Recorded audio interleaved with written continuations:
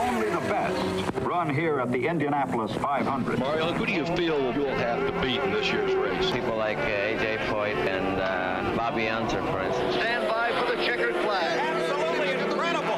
Danny Sullivan spun in front of Mario Andretti. A.J. has done it. He has won his fourth Indianapolis 500. Beyond the Bricks with Jake Query and Mike Thompson on 93.5 and 107.5. The Fan. Hey, good evening to you. Another installment of Beyond the Bricks. Jake Query along with Mike Thompson. Sam Rumsa is our producer of this program. Sam Fritz, I hope I said his last name correctly. Filling in, did I get that right, Sam? Fritz, yes. Sam Fritz, the pride of Zionsville and Lancaster, Pennsylvania, helping out tonight as we talk once again the personalities, the names, the faces, the stories, the legends, the rumors, all of it that encompasses the 106th running and the previous 105 runnings of the Indianapolis 500-mile race. Mike, I've been excited for this program for a while because we talk so much. And kudos to you for this idea. We kind of tag team coming up with game plans for this program and profiling different personalities. And I think one of the things that I have really enjoyed, in particular this month, sure, it's always fun to talk about Uncle Bobby and A.J. Foyt and Mario Andretti. But I think you get equally the kick that I do out of every once in a while tipping the cap towards or keeping alive the memories, the contributions, the legacies of those a little more behind the scenes, whether it be a driver or those that just helped build up the facility and the event. And that's what we're going to do tonight, which is pretty cool. Yeah, I think that's one of my favorite parts of this whole thing that we do is the fact that we have the opportunity to, we talk about Mario and Uncle Bobby, like you said, and Big Al, and, we share all those stories, but we have the opportunity to really maybe shed some light on some folks that people may not really know and, really kind of perpetuate the memory of some of these folks that, the Speedway, in some cases tonight, we're going to talk about some folks that the Speedway really needed some of these folks. And I think it's really important what we're doing, and I'm really excited that you're as excited as I am about tonight's show. So let's begin with this. Before we get to talking about some of the names and hearing from some of the people from yesteryear that were huge behind-the-scenes folks. On this, that's kind of our theme for tonight, is behind-the-scenes folks that propped up the Indianapolis Motor Speedway and helped make it what it is today. Those people still exist, obviously, and the fact that there are those on the staff that do a phenomenal job that maybe people don't realize and know their name, know what it is that they do. I will begin with two of them, Mike, and I hope I don't steal your thunder here. But if I were to name, if someone were to come up to me and say, hey, Jake, tell me some people at the Indianapolis Motor Speedway that don't get their due enough. Certainly we know, understandably and rightly, of the job that Doug Bowles does as the president of the Speedway and promoting the Speedway and working hard to do that. I will give two. First off, one of those that works within the public relations department at the Indianapolis Motor Speedway who has a great passion for it and I don't think ever gets any rest and never gets probably the proper pat on the back. The senior manager of media relations is Susie Elliott. And Susie not only helps coordinate and deal with the needs of everything from people at the last second needing parking spots to figuring out credentials to having the unenviable task at times of limiting the credentials that go out or telling people that they can't get as many credentials as they thought, which unfortunately is a necessity. But also somebody that in the middle of November, if you call and go, hey, listen, I've got somebody out here that's in from out of town and they want to see the Speedway. And I know she's always accommodating, always fabulous. Susie Elliott, if you were to cut her, bleeds checkers. And so she would be one. The other would be Paul Kelly, who is the director of editorial content for Penske Entertainment. And Paul lives in New York, but like you and I, Mike, has a great passion and knowledge of the Speedway. And he actually gets in his car, drives from upstate New York to be here for the month. Usually he's working from home doing content for the Indianapolis Motor Speedway and their website and other such things. But he told me that he likes to just listen to old races and podcasts, maybe even this version of it, even though obviously he's here now. But he gets in his car for the 11 hours and clears his head and gets ready for the month, and then he is there to facilitate and help out with facts and figures and information about the Speedway. So Susie Elliott, Paul Kelly would be my two that I think of behind the scenes. What say you, Mike? I couldn't disagree. I agree with that at all, because I think they're both fabulous, and I've known Paul for a long time, and one thing I think people need to know about Paul especially is he works really, really closely with Donald on, unfortunately, when we have an obituary to do. When someone passes away, he'll, even though Donald's retired, he'll ask Donald maybe a quick question about someone who's passed away, and Paul Kelly writes a lot of those obituaries, and it's very, very important to Paul, as it was to Donald, that everyone who drove in the Indianapolis 500, if you drove even once, you get an obituary on the website. So it's very important to those guys, and so Paul's done a fabulous job with that, and he does an amazing job writing those, and Susie's great. I mean, I worked with Susie on a number of projects in my previous career, and so yeah, I couldn't disagree with those two choices at all. I think they're both fabulous, and there's a lot of folks over there that are really good people. I mean, I got to know some people in credentials, and it's sometimes, as you said, it's a thankless job, right? Because, there's always a last minute request. There's always somebody who needs an extra pass or somebody who needs a parking pass or things like that. So there's a lot that goes into it that you don't really see. And that's why I really kind of wanted to shine a light on some people today. There's another gentleman by the name of Scott Richards that works in the ticket office now, who comes up with a lot of statistics and distributes them for those of us that work on the broadcast or in public address, and the stats that he comes up with and the figures the numbers that he crunches, truly remarkable. So there are a lot of people like these men and women, and we're going to talk about some of them tonight. And the stories are going to be told not necessarily by Mike Thompson and myself here on Beyond the Bricks, but rather by a former driver, talking about midget car racer and, of course, veteran of the Indianapolis Motor Speedway, Freddie Agabashian, who was born in 1913 in Modesto, California. Ran in a number of different series before coming to Indianapolis and qualifying for his first race in 1947. He made 11 Indianapolis 500s. He had a best finish of fourth in 1953. But then Freddie Agabashian, and not to take anything away from his racing career by any stretch of the imagination, he's in the National Midget Auto Racing Hall of Fame. He's in the Indianapolis Motor Speedway Hall of Fame. But he also paid his contribution to the sport, not just behind the wheel, but rather with a microphone. And I'm not going to say reinvented, but he extended his career, if you will, as a broadcaster, correct? Oh, absolutely. I mean, Freddie, I think probably a lot of people know Freddie more from his broadcasting, as the driver analyst with Sid on the Indy 500 radio network. And, I think a lot of people know him from that. And he was very, very well known for that.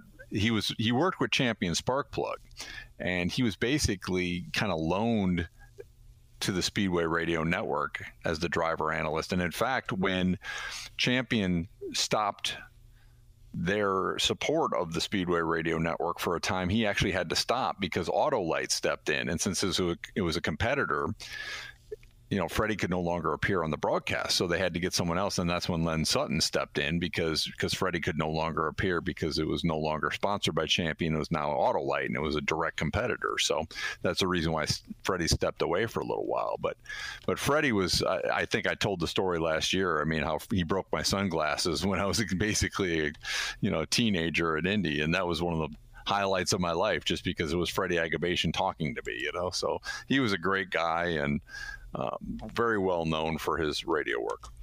And in that capacity, what we are going to hear is, I assume, 1961. Is that correct? When he had, I'm not going to say fireside chats, but essentially that, in the fact that Freddie Agabashian kind of tried to spotlight different people throughout the Indianapolis Motor Speedway. And Mike, tonight we have the thrill of being able to kind of bring that back to life, right? That's correct. What happened was Freddie in 1961, as part of the celebration of the 50th anniversary of the Speedway, he was working for Champion Sparkplug at the time, he did a thing called the Golden Almanac. And the idea behind it was to do, 10 or 12 of these kind of vignettes. And they almost were exactly what you said. They were like fireside chats at the time where he would spotlight somebody. And what's interesting about these particular quote unquote fireside chats, he didn't really talk to drivers. He talked to mostly people who were behind the scenes. I mean, he talked to Joe Quinn, the safety director, and then he actually talked to Sid, and he jokingly says, I'm interviewing you for a change instead of you talking to me, and so he picked a lot of people behind the scenes to talk to instead of interviewing drivers, which I thought was actually kind of an interesting take for the time. So as opposed to Mike and I talking about each of these individuals, we're going to allow the chairman emeritus of the historian emeritus of the Indianapolis Motor Speedway, Donald Davidson, to share with us a little background of who we hear Freddie Agabashian talking to, beginning with Al Blumker, who was the Speedway Public Relations Director, but also notably known, as Donald will share here, for writing the book 500 Miles to Go, among others. Here we go. Okay, actually, he wrote a second one that he didn't get credit for, and that's Gentlemen, Start Your Engines by Wilbur Shaw. There's actually, that was pretty much written by Al Blemker, and I'll tell you the story about that in just a few moments. But anyway, he was from Indianapolis, and he actually worked for the Indianapolis Star when he was a young man, and during the war, he formed a PR firm right downtown, and it was right around the time that the change, the sale of the track was taking place, with Tony Holman purchasing it and it being locally owned. Rickenbacker had sold out, and Wilbur Shaw was installed as the general manager. And the Rickenbacker original group of publicists actually had been a guy named Steve Hannigan, who, and I'm probably going back a little bit, but maybe we need to pick up on all of these things, is Steve Hannigan was from Lafayette, went to Lafayette Jeff, and came to the track, I think, like in about 1921, and ended up being one of the most famous publicists in the United States. And when he left to go on to other things, he had a protege named Joe Copps. Well, after the war, because Copps went through the remainder of the Rickenbacker years. When they came back after the war, the thinking was that Joe Copps would once again do it, but they decided that with the sale to Tony Holman with Wilbur Shaw, that while Joe Copps was offered the job, he decided to not take it. So they went to Al Blemker, and I suppose that Wilbur Shaw would have known him because of Al's years at the Indianapolis Star, and so he was hired as the publicity man through the PR firm. Well, I think that did not last for any more than a few months before Al closed up the PR firm and then became full-time publicist for the track. And so then that continued on for the next, on into the... he was there on until the 80s, and I can't say what the last year would be, but probably mid-80s. And for all of those years, he wrote all the press releases, and also for a few years at least, he did the publicity for the Hoosier 100 under the days when Joe Quinn from Terre Haute was on the fair board and was the promoter of title for all of the races at the fairgrounds, Hoosier 100. And so on and so forth. Al Blemker wrote the press releases. So now that we know a little more about Al, here is his chat with Freddie Agabashian from 1961. And we have with us the director of publicity, Al Blemker, who, by the way, is one single individual, is more responsible for all the publicity at Indianapolis Motor Speedway than anyone else. Al, would like to ask you a couple of questions, if we may. You have had a lot to do with the growth of the public interest as far as the 500 is concerned. Do you think that this 50th anniversary will create extra interest? I'm sure it already has, Fred. Our ticket sales are way ahead of any previous year, and there's a great deal of interest in the ceremonies that we'll have on race day involving some of the old cars. By the way, I'm reading your new book, 500 Miles to Go. That's terrific. How long did it take you to write it? Well, the writing job wasn't so bad, Freddie. I wrote it in about 11 months, but I spent 6 years of research before I wrote that first word. Well, I'll bet the researching must have been a terrific and unusual and interesting job. It was. I found out a lot of things I never even suspected about this place. I'll bet you did. Al, by the way, what would you say was the most unusual thing that's happened at the 500?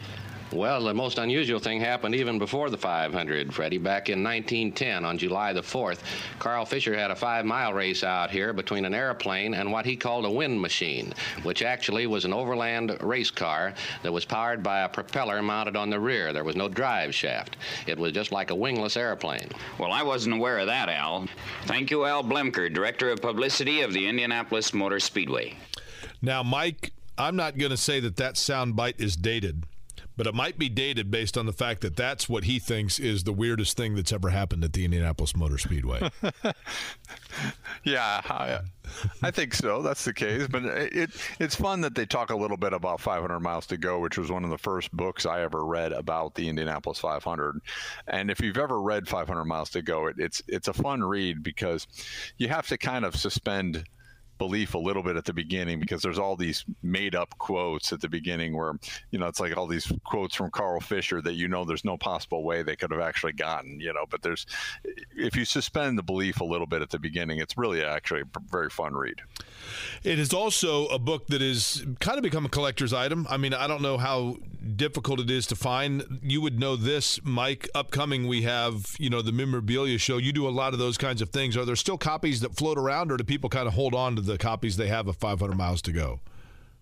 No, you can find copies of that, actually. And what's interesting is 500 Miles to Go, as well as the other book that Al Blemker wrote, as Donald mentioned, because he didn't get credit for writing that. Wilbur Shaw got credit, but actually Blemker wrote it. Gentlemen, Start Your Engines. Those books, you'll find actually a lot of those signed by drivers. What happened was, when Gentlemen, Start Your Engines came out in 1955, and when 500 Miles to Go came out in 1961, people who had pit passes would walk around and get a lot of drivers to sign those. So I've actually, in my collection, have 2 or 3 copies of both of those books where like 20 or 30 drivers have signed that. So that was actually a really popular thing to do in 55 and 61, is to get those particular books signed. But to answer your question, yes, you at the memorabilia show, you'll see copies of 500 Miles to Go original. It came out in 61, and then for the second golden anniversary, the 50th running in 66, they put out a second edition of that book.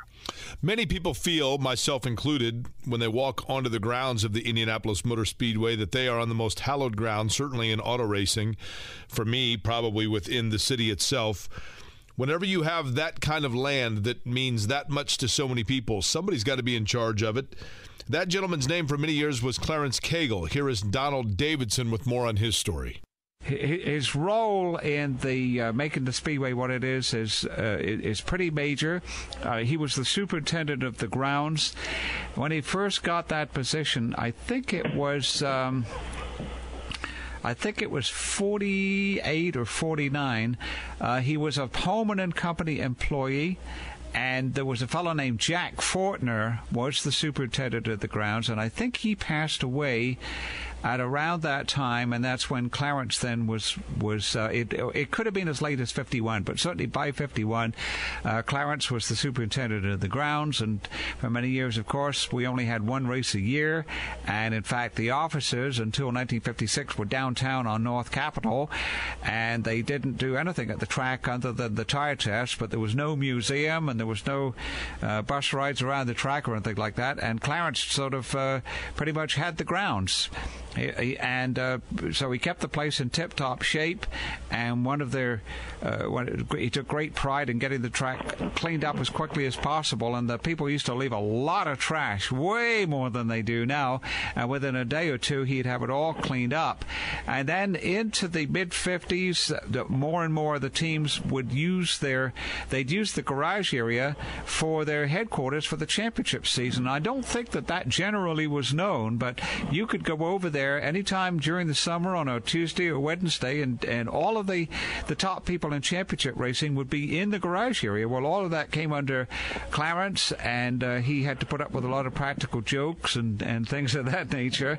And the 1956 was, they called that the year of Kegel's miracle, because there was a heavy rainstorms in the days leading up to the race, and the track got flooded. I mean, it rained so hard, and the creeks broke their banks, and you didn't have the system that you have now, where a number of channels are being cut to prevent a flood. Well, in those days, I mean, the streets around Speedway would flood down at the corner of 16th and Cunningham, and so the creek through Turn 1 would break its banks, and the water would come up onto the track and down into the tunnels and everything. And in 1956, a day or two before the race, it looked like you couldn't have the race. And he had the pumps out there, and I don't think he went to bed for like 3 days. And on race morning, it was amazing. People were coming to the track under overcast skies, and they were just pumping out the final few pints of water, and that was known as the year of Kegel's miracle. He also did a lot of work around the town of Speedway, and then he started becoming involved with other tracks. Tony Holman would loan him out. So when Michigan was being built, and even Daytona, and for several winters, he would help the France family, and a couple of times I went to the Daytona 500, and we would leave a little early. We tried to beat the rush, so we'd leave at like the 400-mile mark by road, and we'd come out, and here's Clarence Kegel directing the traffic. So he just was an amazing man. Here is 1961. That man, Clarence Kegel, again interviewed by Freddie Agabashian. This is Freddie Agabashian speaking to you from the office of Clarence Kegel, superintendent of the Indianapolis Motor Speedway. Clarence, I don't think anyone can celebrate the golden anniversary of the Speedway with any greater pride than you. For the record, how long have you served as superintendent of this tremendous racing plant? 14 years, Freddie.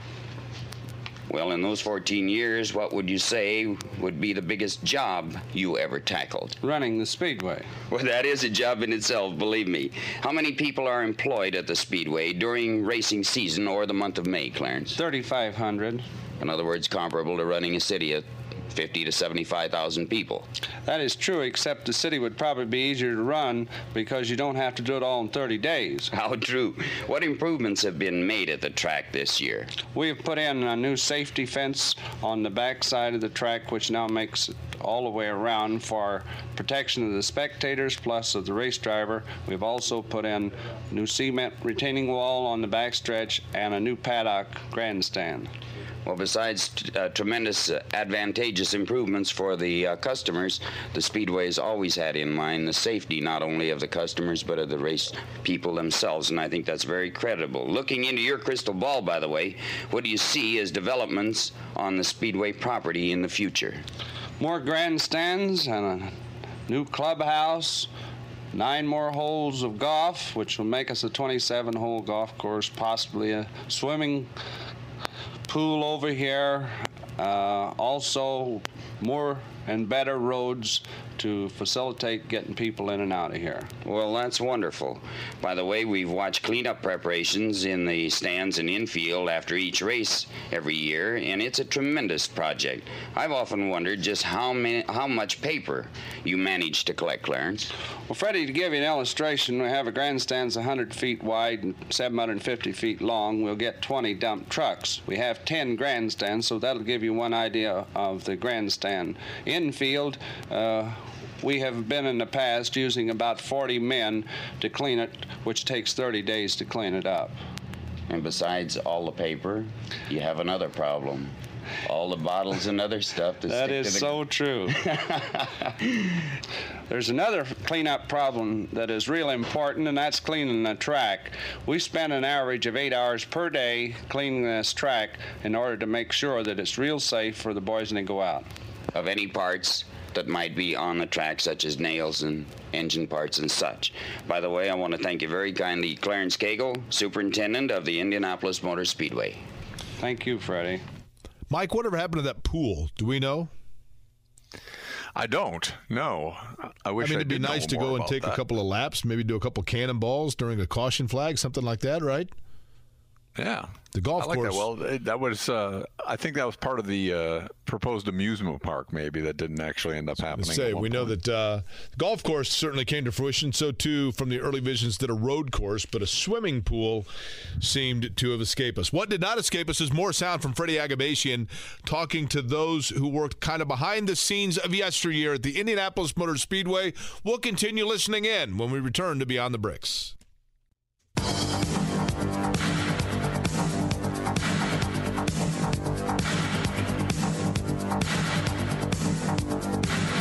Welcome back, Jake Query, Mike Thompson. This is Beyond the Bricks here on 93.5, 107.5 The Fan. Thank you for joining us tonight. We're taking a look at some of the names, the heroes of yesteryear that were a little bit behind the scenes. Chiki Hiroshima would be one of those, although I don't know how much you would say he was behind the scenes in his era. For example, he sat on the pole with Rex Mays. In 1935 and 1936, he rode with Jimmy Snyder to new records. Now, you're saying to yourself, no, wait a minute, Jake, what do you mean he rode with? Well, he was a riding mechanic. He was somebody who was very active around auto racing and as well the automobile. He was an engineer for Champion Spark Plug. He was a field representative for Auto-Like Spark Plugs. He was one of those who became a face around the Speedway and was very well known in his era, and perhaps it's our responsibility tonight to keep that knowledge of him alive. But it certainly would be a futile attempt by me to be able to do so with the level of knowledge of Donald Davidson. So we will again, before we hear from Freddie Agabashian's chat with Chiki, here's more from Donald Davidson on who we're going to hear from. He came on the scene very young and was at the track in 1935, I believe was the first time, and he was with Rex Mays, and he was Rex Mays' riding mechanic. And he made an ideal riding mechanic because he was light, and honestly, they're trying to save weight, and he was a tiny little fellow. So anyway, he was on the pole. Takio was his name, Takio Hiroshima, but he went by Chiki from very early on. And so anyway, he was on the pole with Rex Mays in 35 and 36. And then in 37, he rode with Jimmy Snyder, who did not win the pole, but he was the fastest qualifier. So the first 3 years that Chiki rode, he was in the car that was the fastest qualifier, twice on the pole and once not. Did the riding mechanics ride with them as they qualified? Oh, yes. Did they? Okay. Oh, sure. Yeah.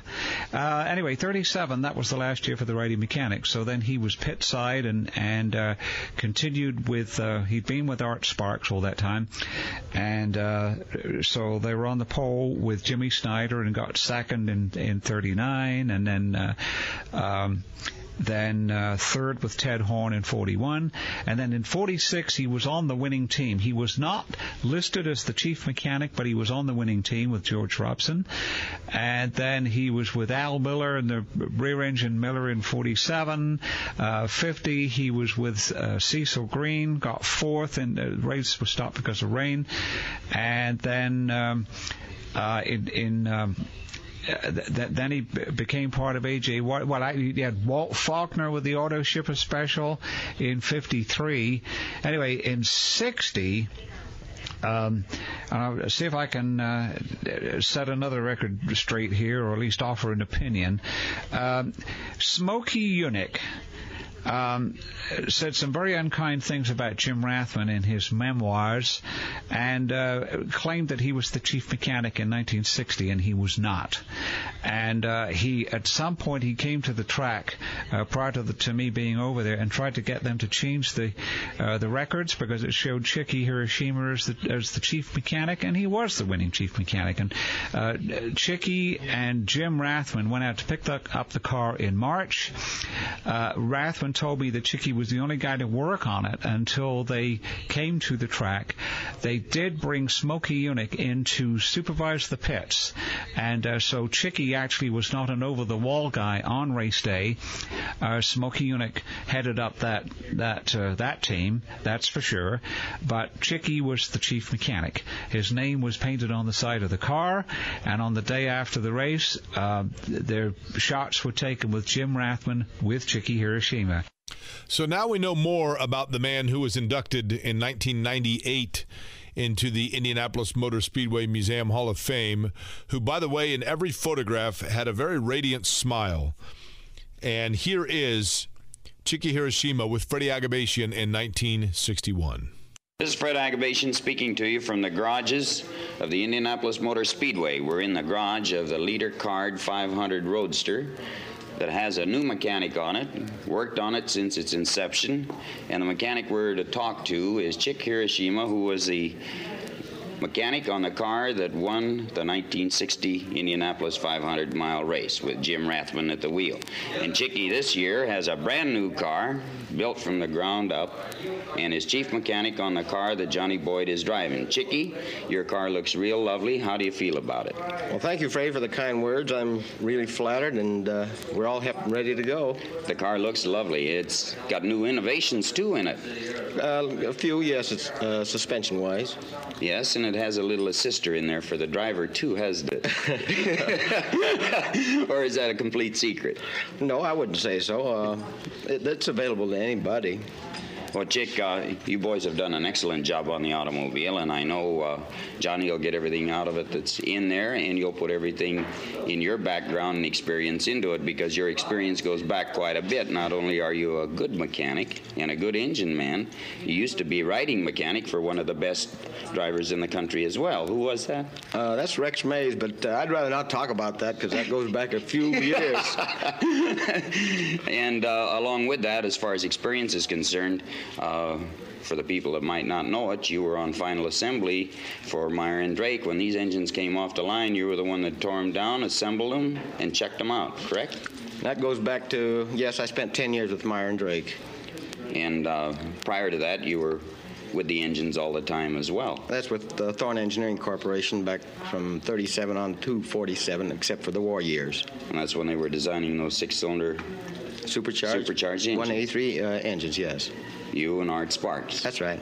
And Eddie Offit. That's right. Well, getting back to your machine, by the way, besides those two new innovations we have, what else do you think that you've added to it in contributing to possibly winning this year's race? Well, we haven't exactly added. We've taken off, weight-wise, that is. We tried to build it as light as we could. We feel that the lighter the car, the better it's going to be.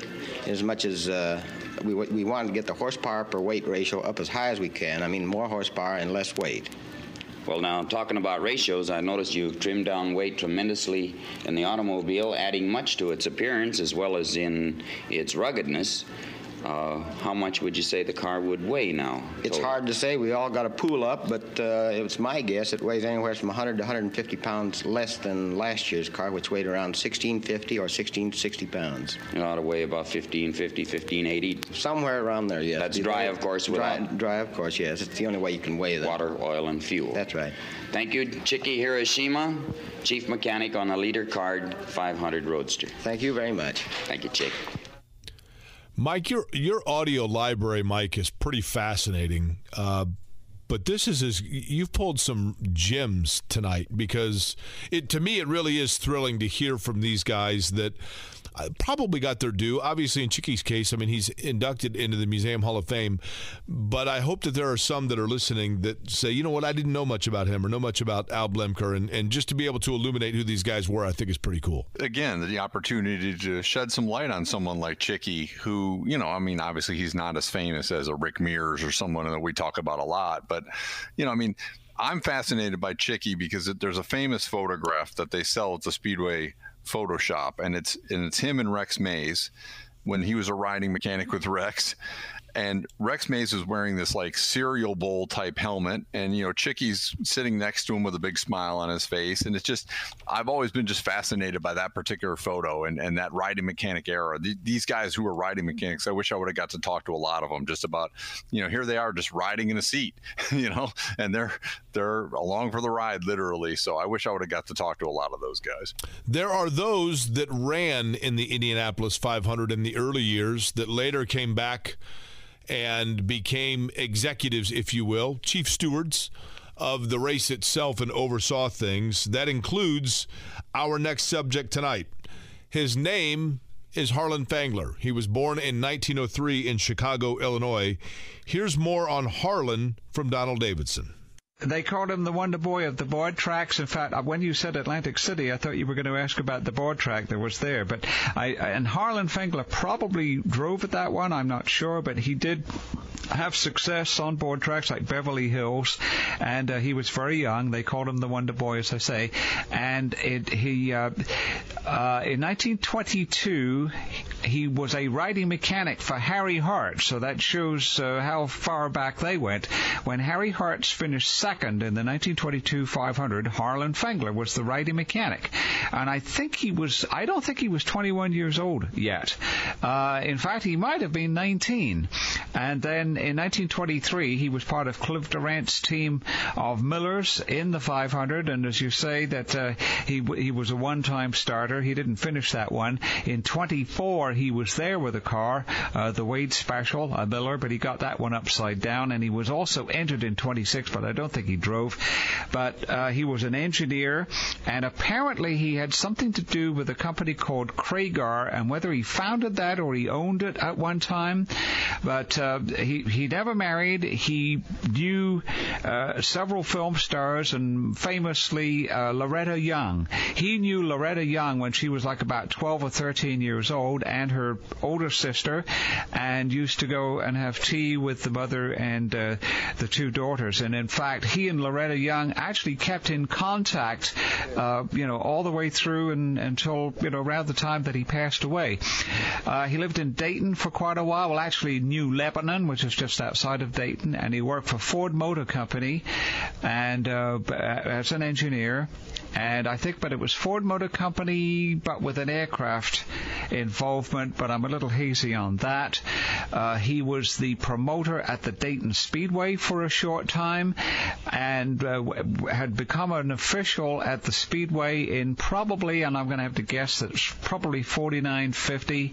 He was a referee, and then when Harry McQuinn, who was the chief steward from 53 to 57, was he actually stepped down under pressure, and I'm not really quite sure what that was all about, but he did step down, and in 1958 then Harlan Fangler was named the chief steward to succeed Harry McQuinn, and then Fangler was the chief steward all the way until 1973, and he died, I don't remember exactly what year now, but it was probably around 79, 80. It wasn't too long after he'd given up the chief stewardship.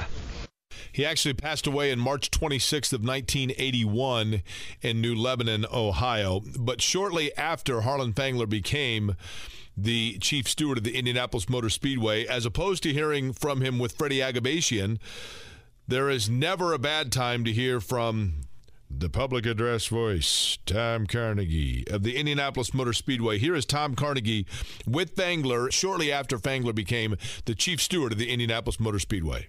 This is Tom Carnegie at the Indianapolis Motor Speedway, where the 43rd annual 500-mile race will be run on Saturday, May the 30th.